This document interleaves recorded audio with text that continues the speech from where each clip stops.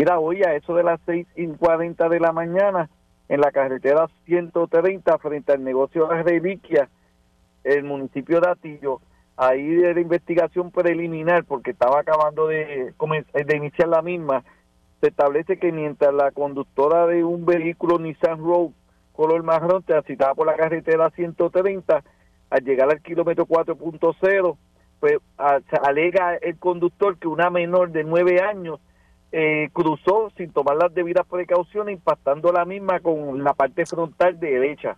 Ay. Acto seguido, la menor sale expulsada, impacta con su cuerpo al rótulo de los kilómetros y fue transportada al hospital Pavía de Arecibo en condición de cuidado.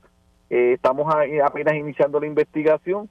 Nuestro personal se dirige al hospital Pavía para verificar la condición con el doctor de turno, pero ya de por sí ya nuestro personal está en la escena para comenzar con las medidas, notificar servicios técnicos, notificar al fiscal para investigarlo como de carácter grave.